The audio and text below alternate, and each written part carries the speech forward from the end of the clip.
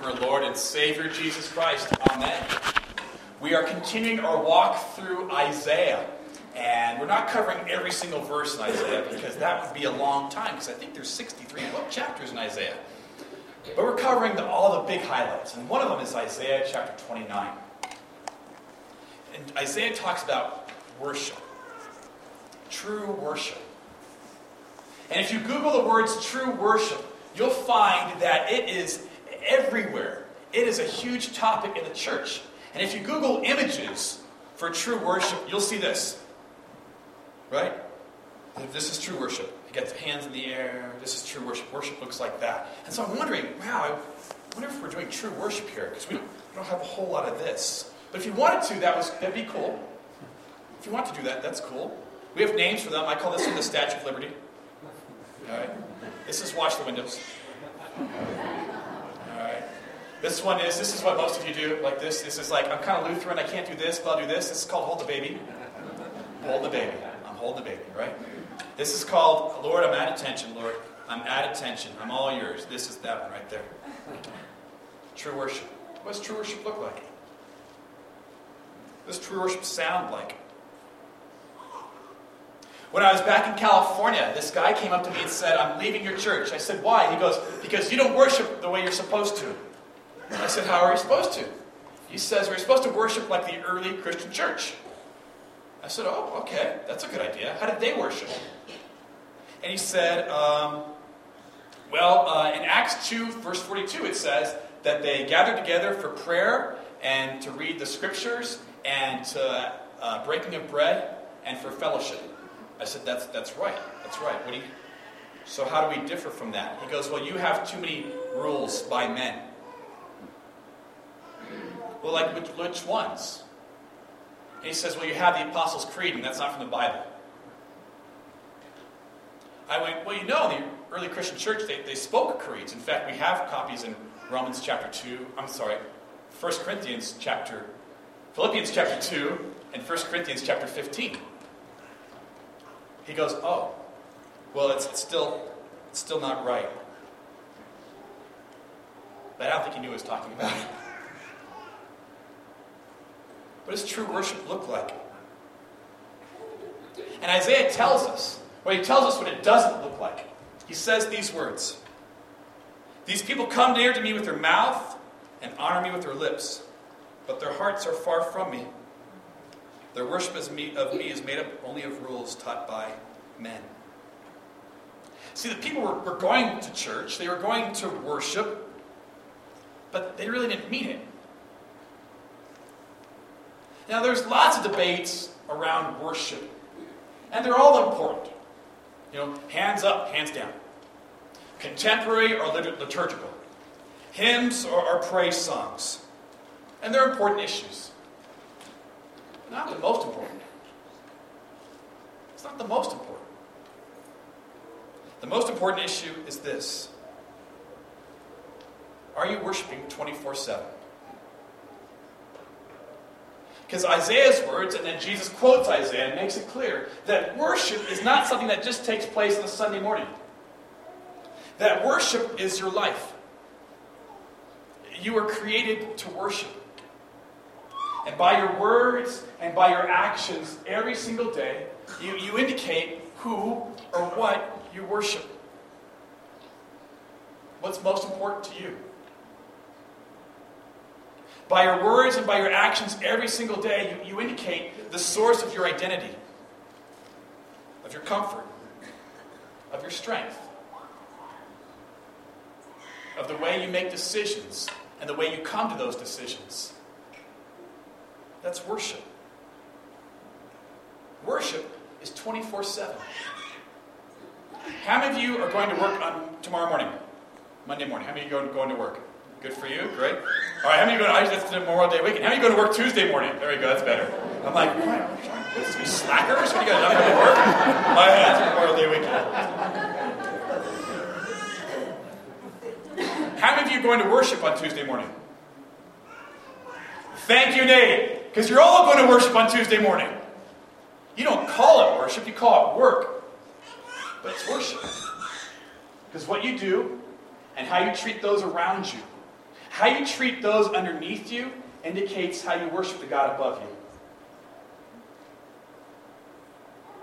How you honor those around you is indicative of how you honor the God who created you. Worship is 24/7. See, Sunday morning is a dedicated worship time. But the rest of the week is a dedicated worship life. Paul put it this way in Romans chapter 12, verse 1. He said, therefore, as living sacrifices, give honor and glory to God. It's living sacrifices. This is your spiritual act of worship.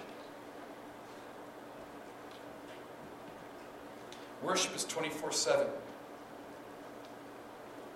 And Jesus tells us, quoting Isaiah, he says your lives are to be lives of worship. Which means the opposite is also true. That in our lives, if there are times when we have sin that's present and it's unrepentant, those sins that we linger on to, that we hold on to, that linger, and we're saying, Lord God, I will not confess this. I will not turn away from it.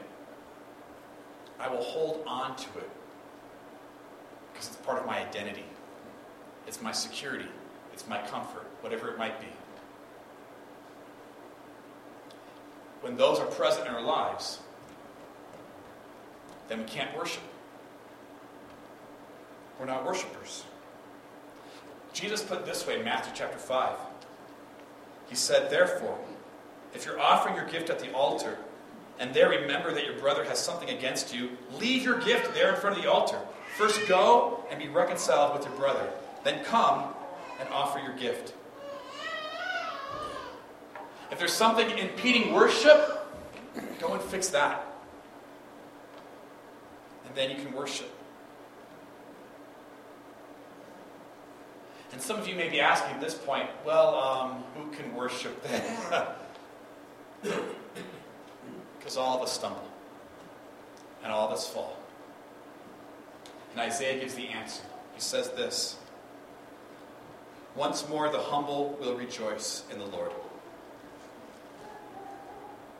See, the gateway for worship isn't a really cool song. The gateway for worship isn't coming in and getting your coffee. Although it feels like that, doesn't it? You're like, all right, it's good now. I got my coffee, I got my donut. Now I'm ready for worship. The gateway for worship is humility. That's the gateway for worship. We come in and we sit down, and the worship service really begins with the confession of our sins. That's when it truly begins. We have songs first to help the transition. Because you're coming in from the parking lot, and you're coming in from a crazy week, and you're walking in, and we put songs at the beginning. That's transitioning to help us get in the mind and the heart of worship. But it really begins right when we confess our sins. Say, Lord God, I am a sinner. There's stuff in my life I am holding on to, and I'm having a hard time letting go of. Lord God, there's anger in my life that I'm having trouble dealing with. There's someone in my life I need to forgive, and I'm working on it, Lord God, but I need lots of work. The gateway for worship is humility. And God brings us together. And before we start, we just confess our sin. Say, Lord, we are yours. And then we begin worshiping. We begin receiving God's gifts. Because there's also another misnomer, a misunderstanding in our world, that worship is what we do for God. It's true, partially. But worship is also what God does for you. In worship, God gives you gifts. And his biggest gift is his forgiveness. And God gives the gift of forgiveness as we confess our sin and receive his forgiveness. And Jesus promises, or rather John says in 1 John chapter 1, he says, if we confess our sins, God is faithful and just and will forgive us our sins and cleanse us from all unrighteousness. It's a promise. And we receive that every morning in worship, every Sunday morning. Those promises continue as we receive the Lord's Supper. That time where we have just bread and just wine. And in a special way, Jesus is present in that supper. So you might know his forgiveness for you. His body, his blood, shed for you. So you might know you're forgiven. There's a chaplain who worked at a hospital. And this hospital, large hospital, had a mental health wing to this hospital. And he would go and visit the patients in this hospital. And he visited this one lady, and she'd been in there multiple times. And she said, I just feel so guilty all the time. And I don't know what to do. This chaplain said, I'm going to come here every day. And every day I'm going to give you the Lord's Supper. And every day we're going to feed your forgiven self. So that you know you are loved and forgiven by Jesus. And he did that for a month. After a month, she left and never came back.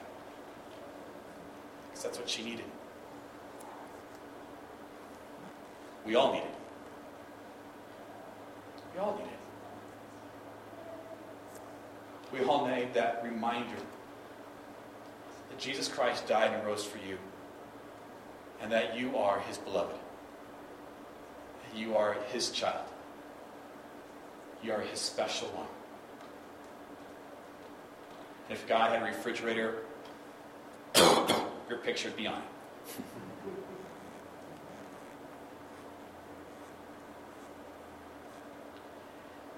And we get out, and we go through the week, and sometimes we forget, and sometimes we live out of fear, we live out of anger, or we live out of resentment. And every Sunday, God brings us back to renew us in his image, to forgive us once again, so that we might live not out of anger, but out of joy. So that we might live not out of fear, but out of security. So we might live not out of resentment, but out of contentment. Because you are loved by the one who created you and redeemed by his Son who died and rose for you. And that's a good gift. Worship is for you. So I pray this morning you got something out of the worship service. Sometimes people say that to me, Pastor, today was really great. I really got something out of the worship service today. I'm like, that's good, I'm glad. But you got something out of the worship service every Sunday. You always get something out of the worship service. Because you get God's word and his forgiveness for you. I could stand up here and say nothing. And you would get something out of the worship service because you have God's word, his forgiveness, and his sacraments for you. It's kind of like this. A long time ago, I think Emma was 5, and David was 3, and Timmy was a twinkle in his mother's eye. And we were at SeaWorld. And we were there with a group of pastors, and one of those pastors knew a guy who was like high up at SeaWorld and got us these tickets, dining with Shamu. Right? So we're having lunch near the place where they keep the orcas. And so we're having lunch, and my kids are watching this bird that has hopped underneath the table and is eating their crumbs. And at that very moment, the trainer brings up the killer whale. 10 feet from our table. There's no glass wall or anything. And my kids are watching the little bird underneath the table. I'm like, Emma, David, 8,000-pound mammal, right here. Nope, they're watching the bird.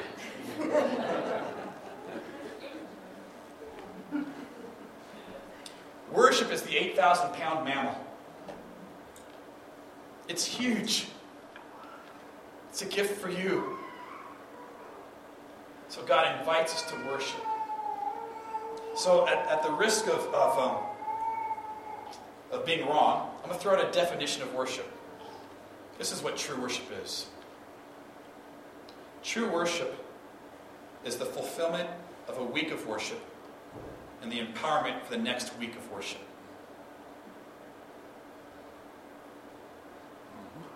True worship is when we gather together. It's a culmination of your entire week. It's a culmination of your worshiping lives 24/7 as you worship God and serve Him within your homes, in your jobs, in your communities. And we gather together and say, okay, this was the week. For all those good things, Lord, we give you praise. And for all those hard things, Lord, we put before your throne. And for all those sinful things, Lord, we put beneath your cross. And Lord Jesus, send us out. Send us out for another phenomenal week of worship. Of worshiping you, Lord Jesus, every day. Because every day is a gift. And every day, Lord God, I am yours. Your hands, your mouthpiece, your feet. For a world that's dying without you. Amen? Amen. May the peace of Christ, which passes all understanding, may it guard your hearts and your minds in Christ Jesus our Lord for life everlasting. Amen. Amen. Stand and worship.